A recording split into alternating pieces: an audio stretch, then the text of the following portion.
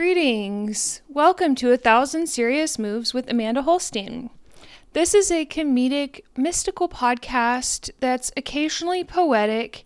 Sometimes it's not funny at all, but it's always about spirituality. My name is Amanda Holstein, and I'm glad to be here. So, what's going on, my friends? How are y'all doing? I only put out one episode last week. It was a slightly longer one, and so I hope that you all were able to survive without me, right? I was gone last week. For most of the week, I went to Marfa, my favorite place on earth. And guess what, y'all? Your girl is moving back to the MF. I'm moving back to Marfa. Yes, either mid-April or the beginning of May.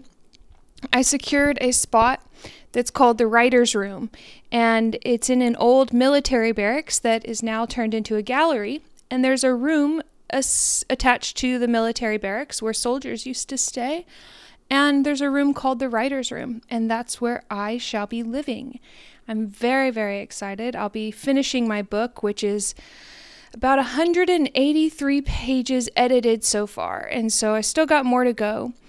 I'm not afraid to talk about the book anymore because it's already written. So sometimes there's like a superstition attached with talking about a project before you're finished. But the book is already finished. It's already set in stone. It's already God's plan. And so I'm not afraid to talk about it. And so I'll continually be working on the book until then. But since I am a writer, I'm going to lean into that. And now here I am going to be staying in a writer's room. So I think I always avoided really leaning into that writer part of me because I didn't want to do it. It's like I didn't think that I was good enough. I didn't think that I was able to sit down and write without Adderall or without some kind of substance. But as I'm working on my recovery, and that word working has a Protestant kind of association with it, like I'm working on myself. So maybe I can use a different type of language. As I recover, I am learning to trust in my higher power and the skills and the talents that my higher power has for me, as I learn to let go of my own self-will and my own beliefs about myself, then I'm able to write. And so all glory and honor to God Most High. So clearing my throat because I did smoke a couple of cigarettes this past week. However, it has been 8 days since I've smoked marijuana. Whoop, whoop, whoop, whoop. I've been going to some 12-step meetings, and there's actually a lot of different 12-step programs. And so oftentimes there's the 12th tradition of, like AA or NA is that we ought to remain anonymous at the level of media and press. However, there are lots of different 12-step programs. There's Alcoholics Anonymous, there's Al-Anon for family and friends of alcoholics, there's Cocaine Anonymous, there's Chemically Dependent Anonymous, there's Debtors Anonymous, there's Heroin Anonymous, Marijuana Anonymous, Narcotics Anonymous, Overeaters Anonymous, Sex Addicts Anonymous, and more.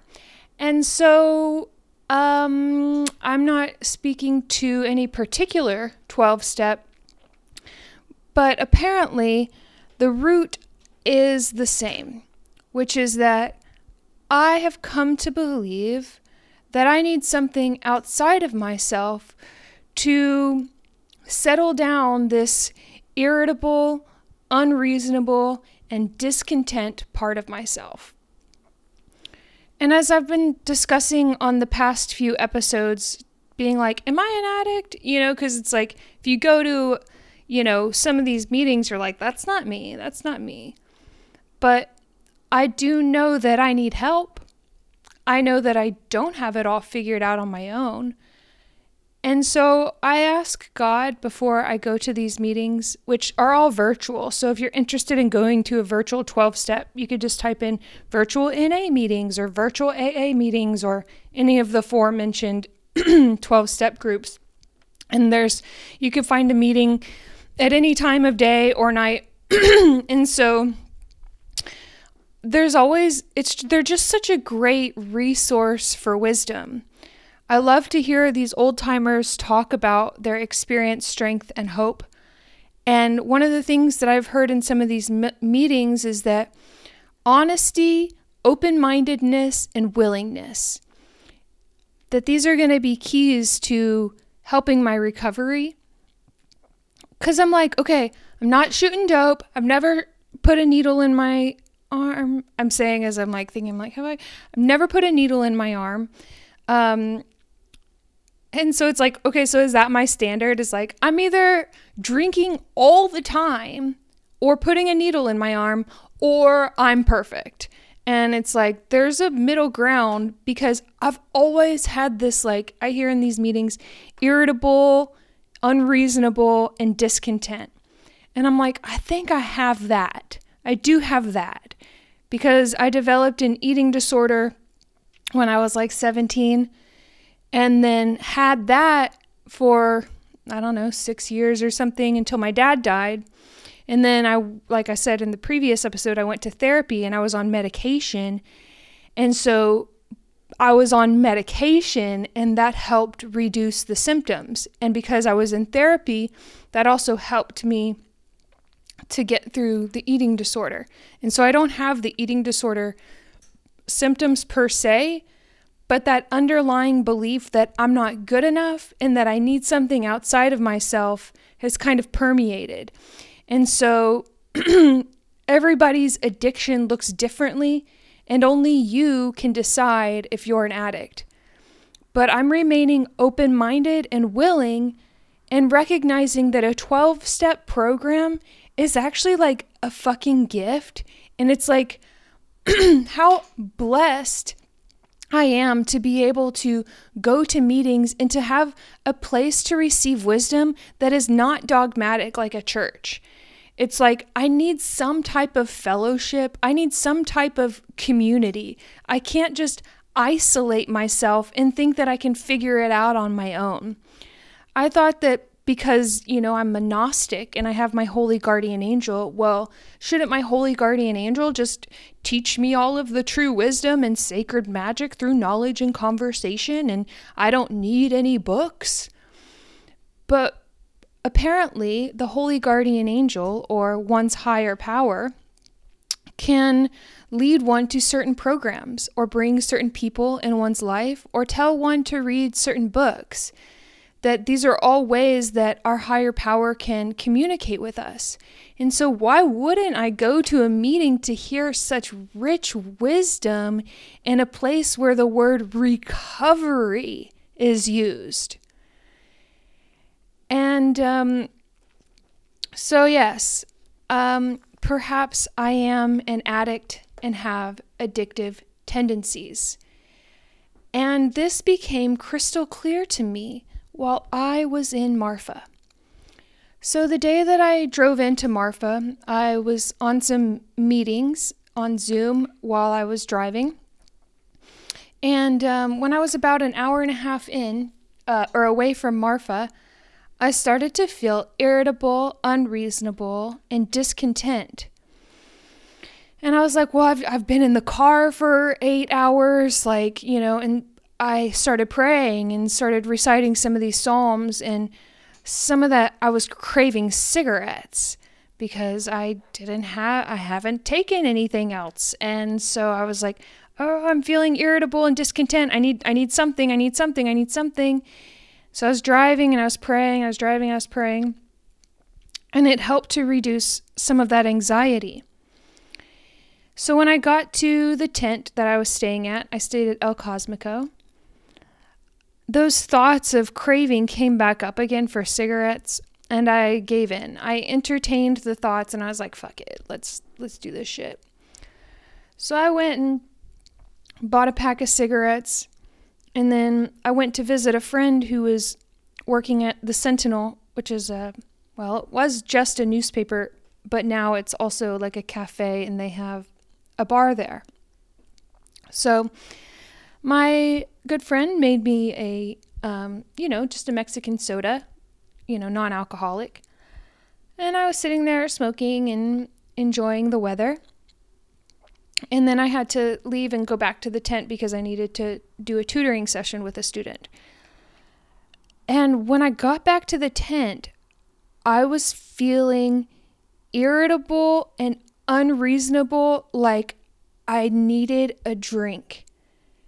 And it's funny because I'm not really I haven't drank in a long time. One of the few rules or measures of Abramelin is, above all, avoid drunkenness. So I know that as an Abramelin initiate, I'll never be able to get drunk again.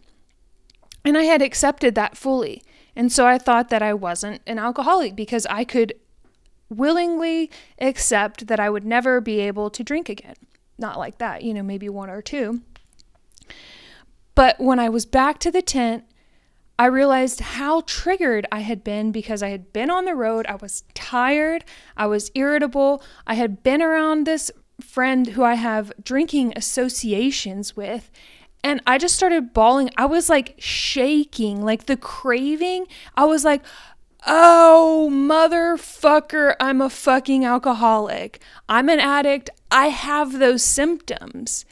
And I didn't realize that I had the symptoms of the disease of addiction because I had stayed high for an entire fucking year.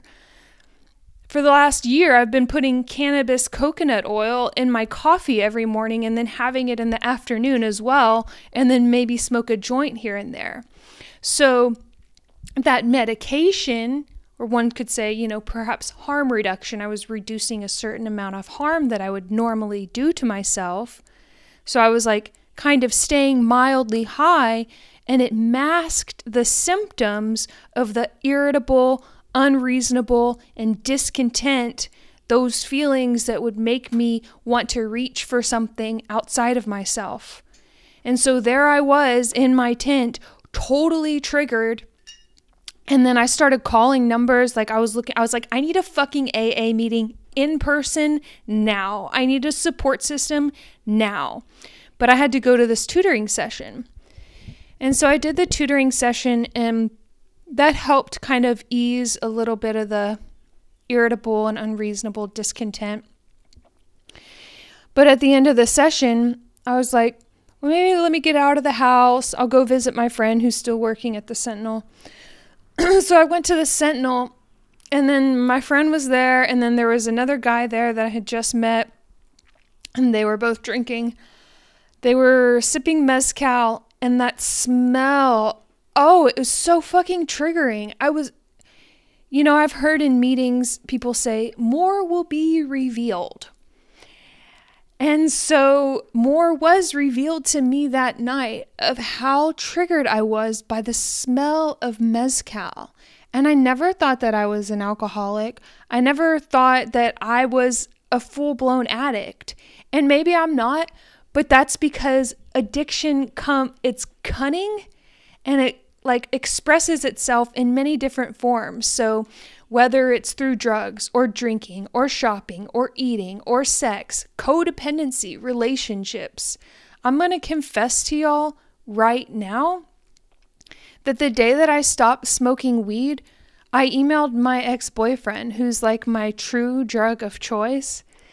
And so it's am I just trading one substance for another? Or am I actually doing the work to recover and heal those parts of myself?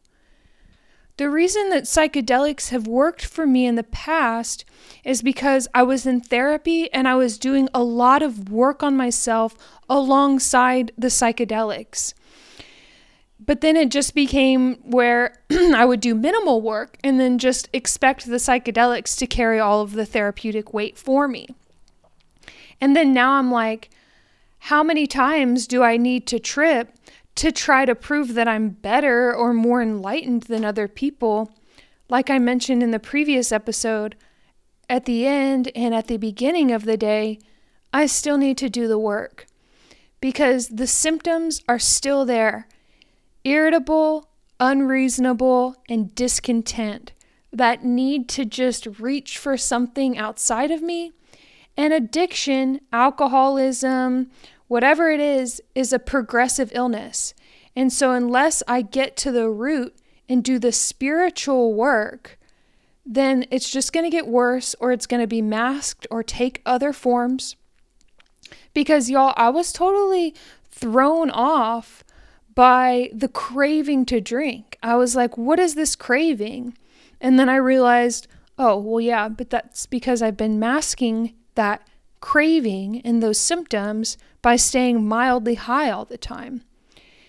And I'm like, well, why don't I just stay mildly high all the time and then just keep the symptoms at bay? But fortunately, my higher power has other plans for me. And I can't just stay high all the time. Like, that's not if I really want to be the person that God created me to be, that I don't know. I mean, if I just feel like I'm personally being called that there's a better life for me if I give up these things. And there's like a virtue in being uncomfortable. There is an episode of Glitch Bottle I was listening to that was the Patreon episode, so I don't think it's out yet. But it's with Frater Ashen Chassan, who's a magician, and it's entitled Banishing Comfort. And he says that you can't be an initiate into something that you're already familiar with. That you have to become an initiate into something requires one to be uncomfortable to get out of one's comfort zone. So yeah, maybe I could stay mildly high all the time, but I'm just going to keep getting what I'm getting. And if I want to have a better life, then I need to push myself beyond my comfort zone. And there's a lot of different ways that I could do that. Yoga, meditation, prayer. And these all help me. But there are programs that help me to do that nitty-gritty fucking work. So I'm open. I am open. I am willing.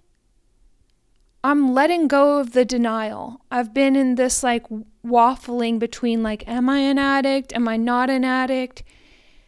And then I realized, well, if I'm not an addict, then there's nothing for me to heal from. But I can only recover when I admit that I don't got this on my own.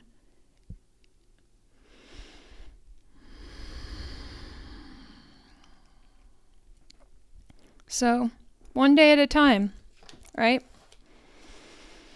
All right. So, if you enjoy this podcast, please subscribe to my patreon.com/ATSM or check out my art at etsy.com/shop/Hanael777. That's HANAEL. I feel like this episode was kind of all over the place, but I just needed to get it out. So I hope you got something from that.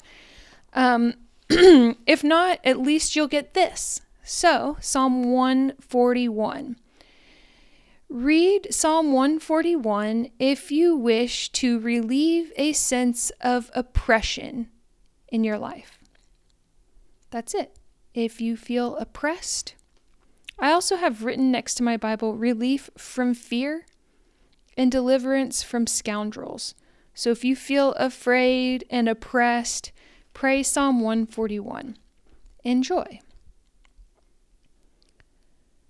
Lord, I cry out to you. Make haste to me. Give ear to my voice when I cry out to you. Let my prayer be set before you as incense, the lifting up of my hands as the evening sacrifice. Set a guard, O Lord, over my mouth. Keep watch over the door of my lips. Do not incline my heart to any evil thing, to practice wicked works with men who work iniquity, and do not let me eat of their delicacies. Let the righteous strike me. It shall be a kindness, and let him rebuke me. It shall be as excellent oil, let my head not refuse it. For still my prayer is against the deeds of the wicked. Their judges are overthrown by the sides of the cliff. And they hear my words, for they are sweet. Our bones are scattered at the mouth of the grave, as when one plows and breaks up the earth. But my eyes are upon you, O God the Lord. In you I take refuge. Do not leave my soul destitute. Keep me from the snares they have laid for me, and from the traps of the workers of iniquity. Let the wicked fall into their own nets, while I escape safely.